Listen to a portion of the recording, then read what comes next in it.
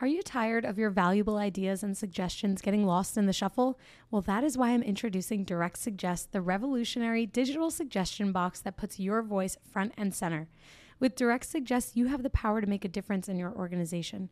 Direct Suggest provides value to organizations in various industries worldwide, including notable brands like Comcast, TD Bank, and Nokia. And here's the best part.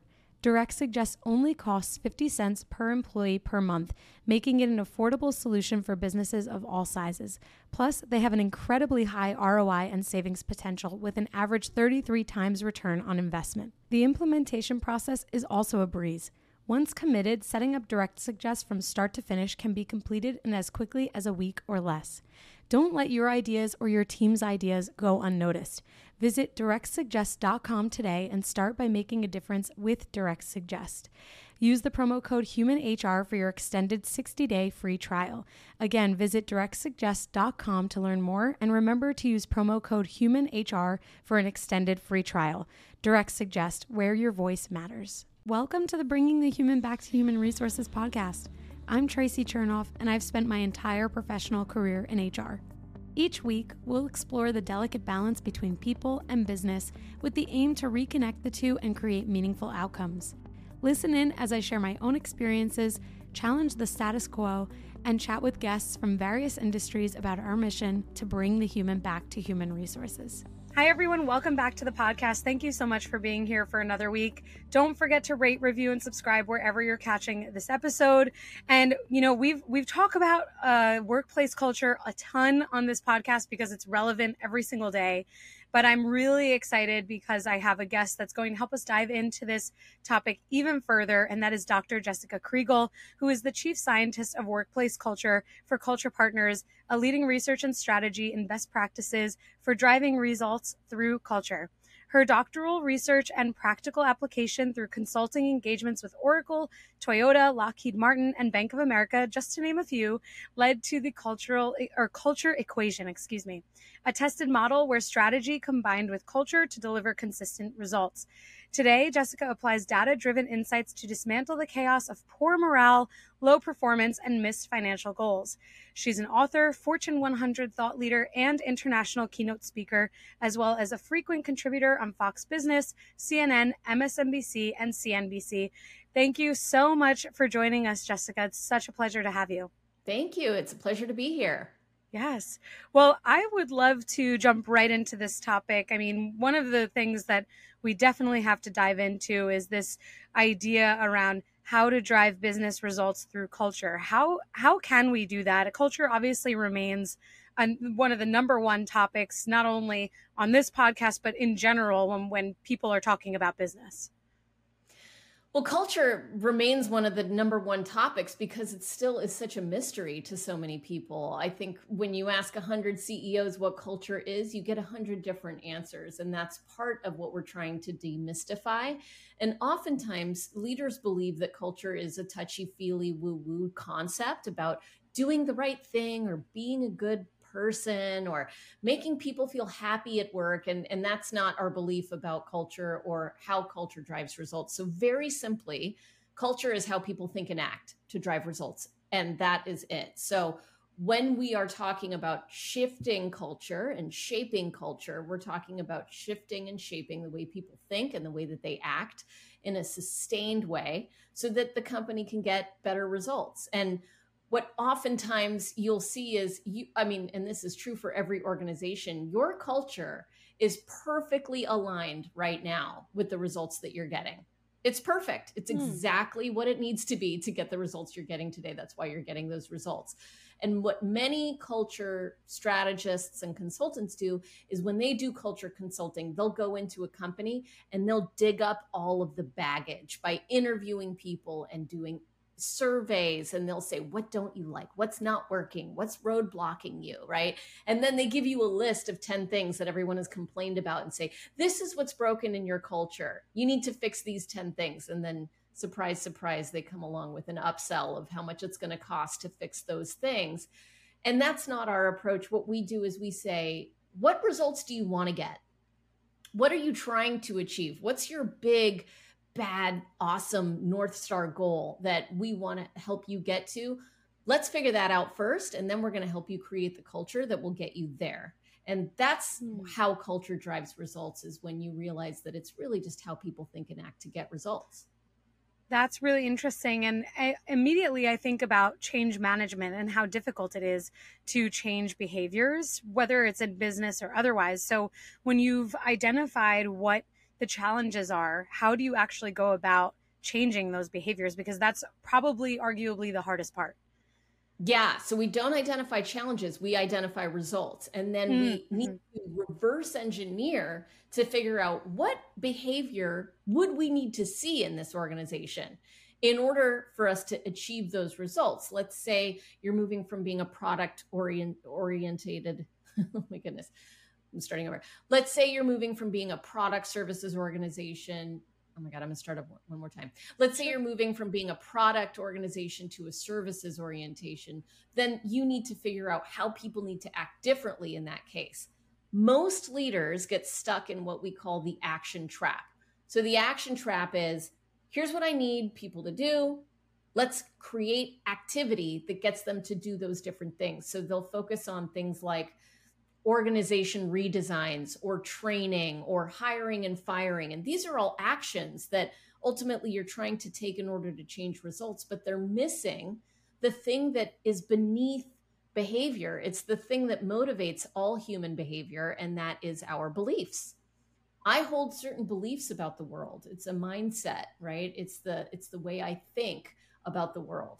And when I act, it's always in alignment with my beliefs. And if you want people to act differently in the workplace, you need to foster the beliefs that will get them to take the action you need them to take.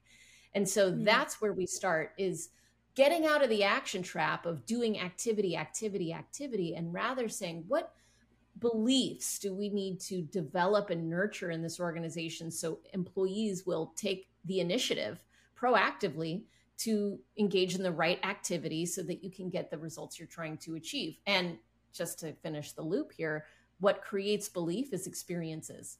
So it's all about intentional experiences that we co-create every day. Thousands of times a day, we're having experiences. And when we can be intentional about those experiences, we foster beliefs, which drive actions, which gets us results. And that's really the culture model we use. It's called the results pyramid, and it just works. That's really interesting. And I guess the other thought that I had here too is like, are there obvious barriers to achieving these results? Like, let's say you go into an organization, you've identified the results, you've identified what behaviors need to be implemented, changed, etc. Where are typical roadblocks found? Is it in leadership? Is it in individuals not willing to change? Or is it something different from that?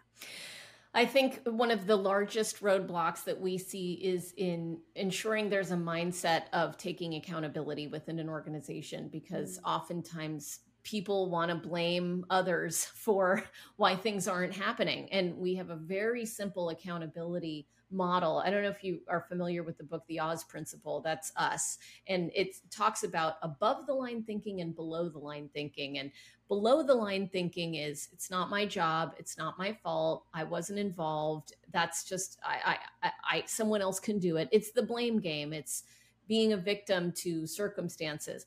Above the line thinking is saying, I'm going to make a personal choice to see it, own it, solve it, do it. And that is my responsibility. When people think culture is something that the CEO creates, they're not taking accountability, because I have an experience when I engage with a colleague that's at my level without my CEO even knowing that it happened, that shapes my understanding of culture.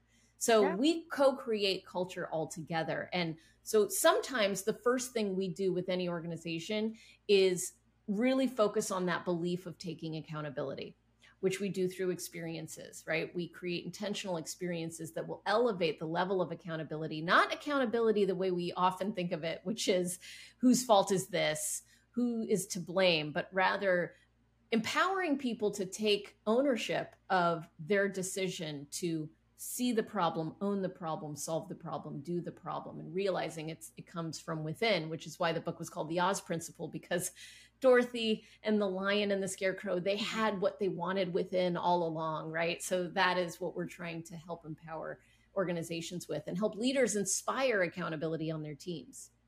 Fabulous.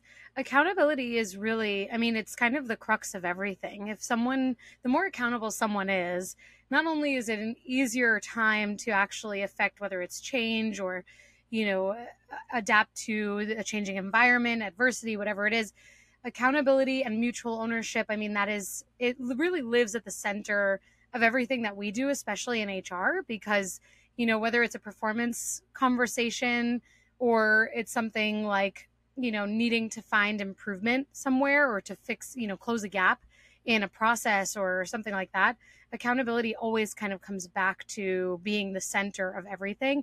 So it's really interesting that you share that.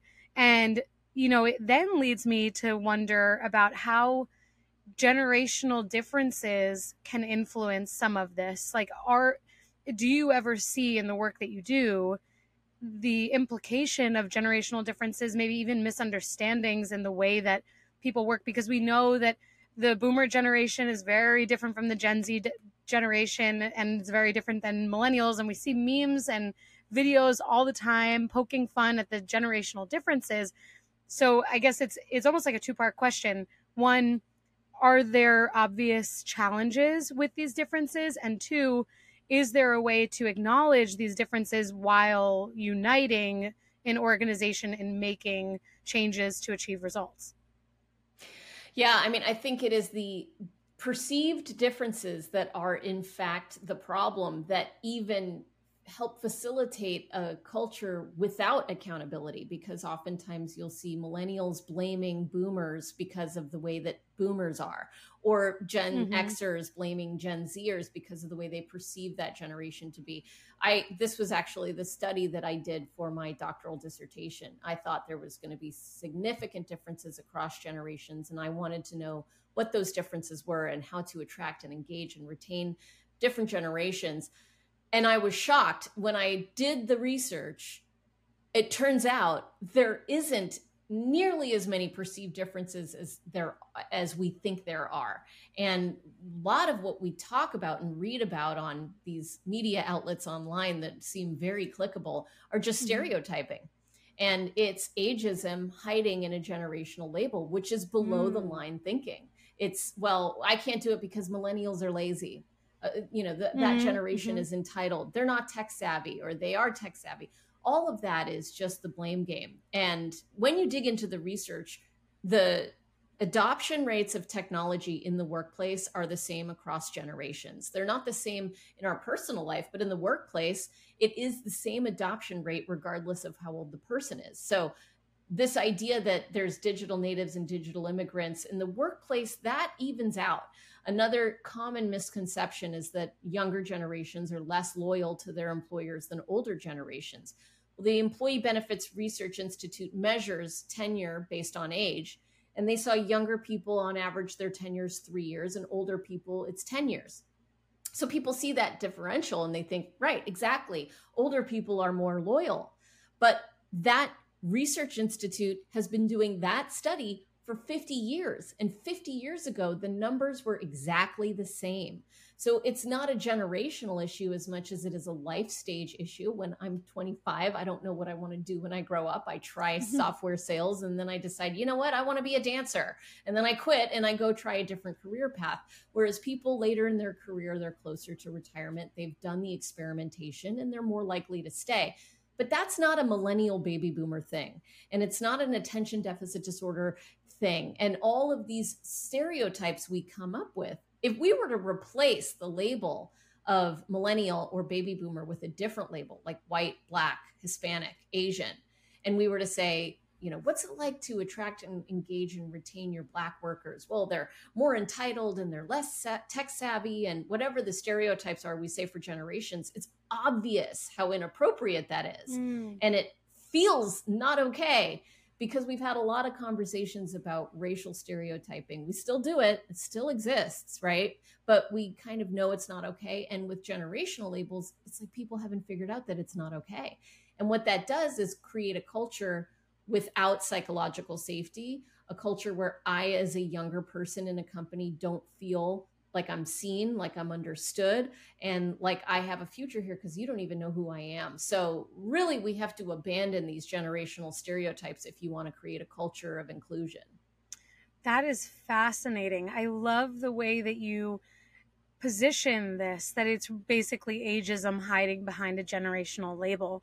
It's fascinating. I've really never thought of it that way. And I'm sure that the listeners have, had this eye-opening moment as well, because it's really true. When you think about what the generations are labeling, it is just it's age, it's differences in age, it's age groupings. And, as my mind is like kind of running a million miles a minute on this thought, one of the things that I've talked about in the past, maybe a year and a half or so ago, was this idea of how ageism is so prevalent in the workforce. I mean, we see all the time in HR, whether it's a hiring manager or even businesses taking a stance that X person that's applied for this job is overqualified, or, X person that's applied for this job has too much experience. And yet then, the way that translates is that you have people who are effectively pushed out of the workforce sometimes. And there are so many areas where I think where we've seen ageism play a role. And this is another important point to consider, that generational gaps, to your point, are based on your research, are not necessarily exactly as we perceive them to be. So thank you for sharing that. And actually, I think it's the perfect opportunity for us to talk about the trend that I mentioned before we started recording, which is this idea of the lazy girl job. And as I shared with you, I already did an episode on this. And by the time our episode comes out, it'll have been a couple of months and everyone will be able to reflect on what I've said and reflect on the trend, whether good or bad, depending on how it kind of continues to roll on. But what is your perspective on this? Obviously, it is aligned to this anti-work movement. And, I definitely would love to hear what your thoughts are on how this type of trend and the clickbait in the title affects people in the workforce today, especially women. The growth of any business relies on the workforce behind it, and Namely knows that if you can wow your people, you can power your business. Namely is the all-in-one HR solution that empowers you to engage and develop your people in an intuitive platform, so you can make your life easier and your employees happier. Namely's award-winning technology gives your employees the career and connections they need to truly become part of your business. Whether you have 20 or 1,000 employees, Namely handles the essential HR, payroll, and compliance needs all through their modern and integrated platform. With Namely, your team stays engaged with a seamless interface and self-service tools to request PTO, acknowledge peers, review pay stubs, and enroll in benefits, while you get the time and data you need to focus on your core business initiatives. As Namely helps you easily handle everything from onboarding, payroll, time tracking, open enrollment, employee engagement, and so much more. Make your life easier and power your business with Namely today. Learn how you can simplify your HR processes today at namely.com. That's namely.com. If your company is remote or hybrid, then you know just how difficult it can be to grow your company's culture beyond a pre-scheduled Zoom happy hour or occasional lunch and learn. Well, this week's sponsor is here to solve that. They're called CultureBot. CultureBot has devised what will likely become the gold standard for growing and blossoming a company culture inside of Slack. The app is like a sidekick for any HR or people professional, automating a lot of the mundane tasks you probably are forgetting to do on a daily basis. Things like birthday and work anniversary celebrations, team shoutouts and kudos, employee introductions, and remote games. It even has health and wellness tips and conversation starters. If that piques your interest, this will get you even more excited. Today, I'm able to share a special promotion for listeners of the podcast. You can get your first 6 months of CultureBot for 50% off. Plus, if your team is under 25 employees, CultureBot is free forever. So if you're looking for a way to create a culture of appreciation and drive increased engagement and togetherness across your team, I definitely recommend checking out CultureBot. Go to getculturebot.com/humanhr. That's getculturebot.com/humanhr to get the offer. Plus, I've added the link in the show notes so you can just click right there. Now, let's get back to the podcast. I had a reporter reach out to me yesterday asking for my position on the lazy girl job meme, and I refused to engage because it felt so gross. I mean, I almost vomited in my mouth when I heard about it. I actually am a huge fan of the anti-work movement. I think it's fantastic. We have an opportunity to give voice to the worker that doesn't feel like they have a voice. We're bringing light to issues that are important to millions of workers in America. And I think it's healthy for the CEOs and the markets generally to get a little bit of pushback on working conditions, page gap, equity issues, etc. So I love that about the anti-work movement. I think this is a lazy meme. It's sexist. I have no idea why it's gendered at all. And it just makes me sad for the state of affairs right now. The Barbie movie just came out, and I wrote this article about the power in that movie in talking about the role of women in the workplace. At Culture Partners, we just released some research a few months ago on the power of having more women in leadership roles at work. It actually increases culture strength for both men and women. Clarity of results goes up, and so therefore financial returns go up when you have more women in the workforce. We studied like 5,000 employees, and I think across 26 different organizations for that. The results are clear. Why are we going backwards? I just don't understand. And so I'm, opting out of that conversation because it just feels sad to me to even go there. I totally agree. What I said in the episode that came out in August, by the time this launches, it's already October. But what I had shared in the episode is that I think the movement, the premise, the point of it makes so much sense, that people should be able to find flexibility in their jobs and not take a pay cut as a result. They should be able to prioritize their work-life balance, whatever. If that is truly the meaning, I've watched the videos from the person that, essentially created this term. And this is what she's saying is the whole point of what she intended to put out there. But what I shared in the episode is that it feels reckless because we are taking something that is so important, like this movement and this ideology, and we're attributing a reckless and a careless and lack of thought, or like an unthoughtful title to get as much, press as possible.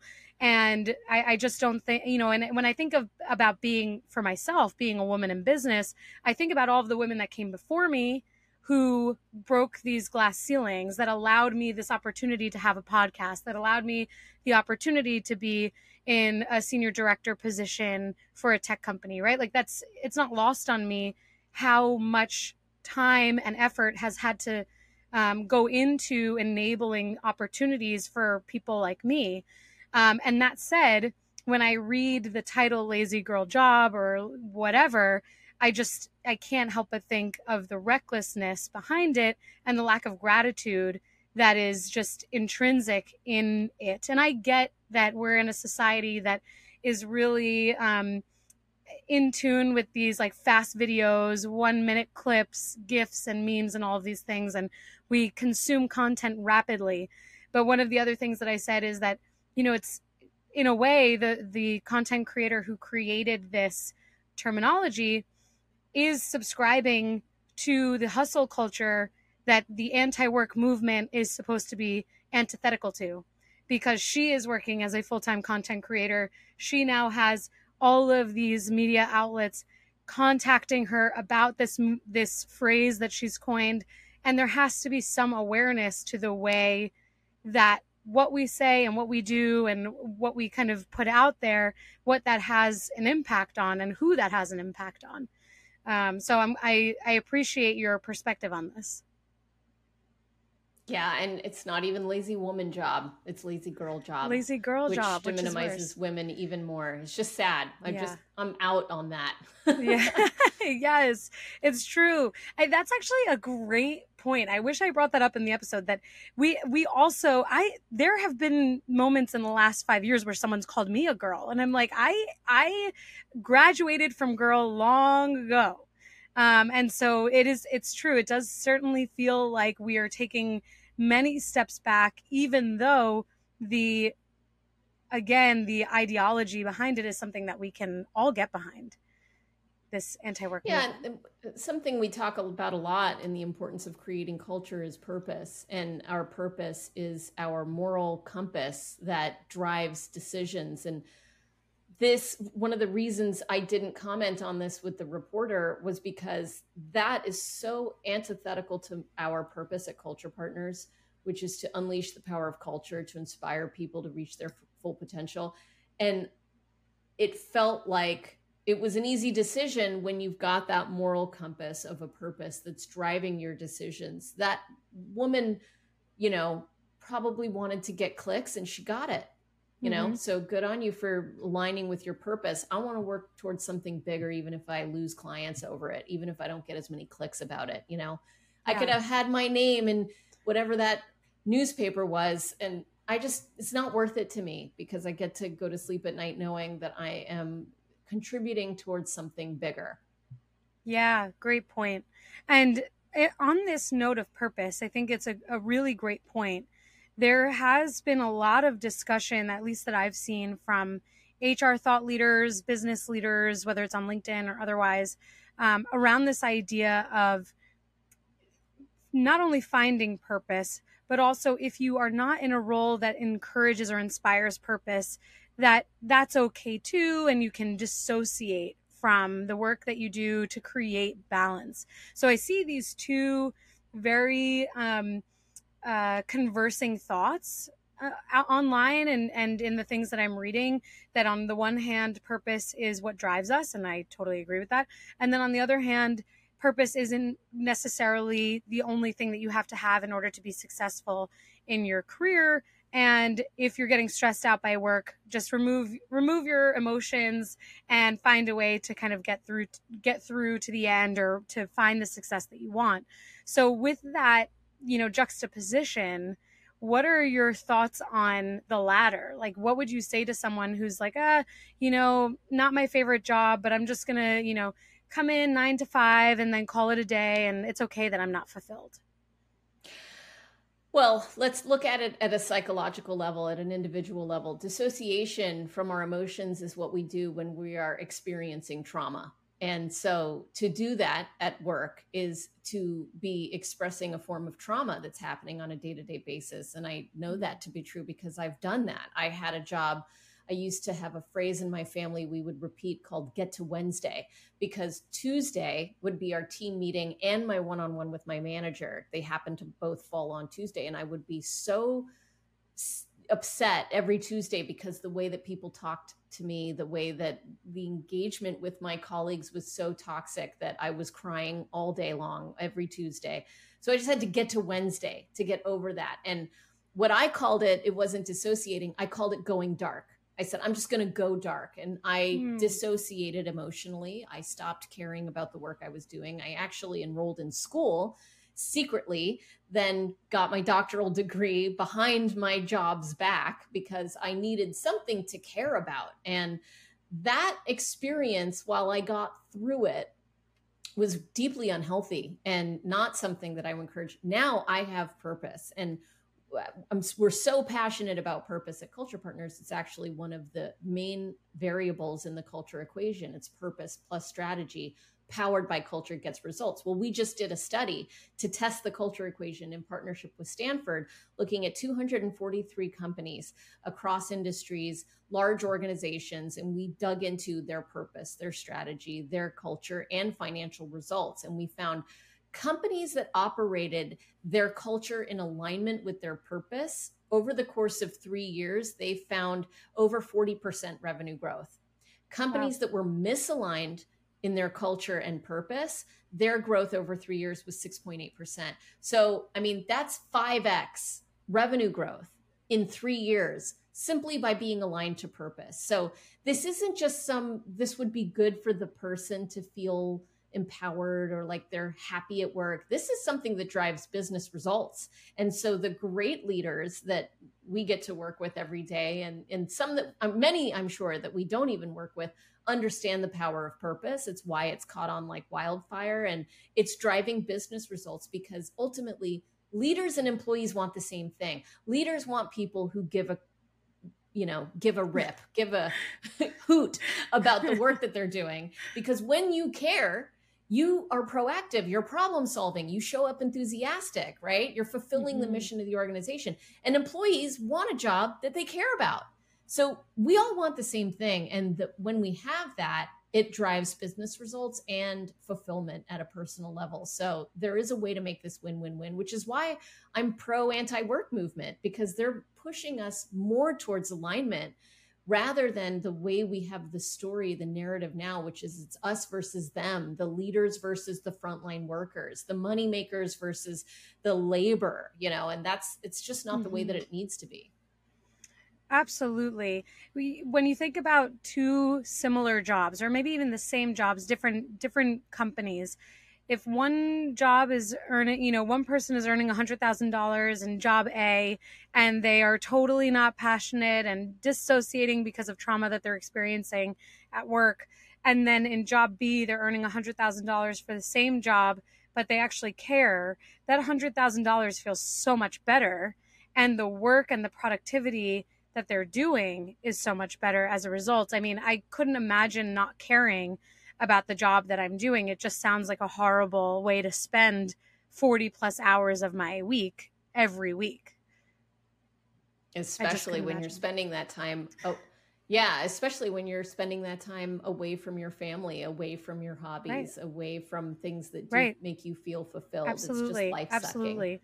And with that, I would love to maybe pivot here and just ask a final question for you. For any of the listeners who might be interested in really like diving further into this idea of, what fuels culture, how we can drive business results through culture, all of these things that you've enlightened us with today. Are there books that you'd recommend, or even other avenues for them to educate themselves beyond what they can do to reach out to you and your company, but what can they do to continue this education for themselves? Yeah, I'll give you 3 book recommendations based on what we talked about today. So the first is in driving culture and the results pyramid model that we talked about, read Change the Culture, Change the Game. Excellent book. For accountability, read The Oz Principle.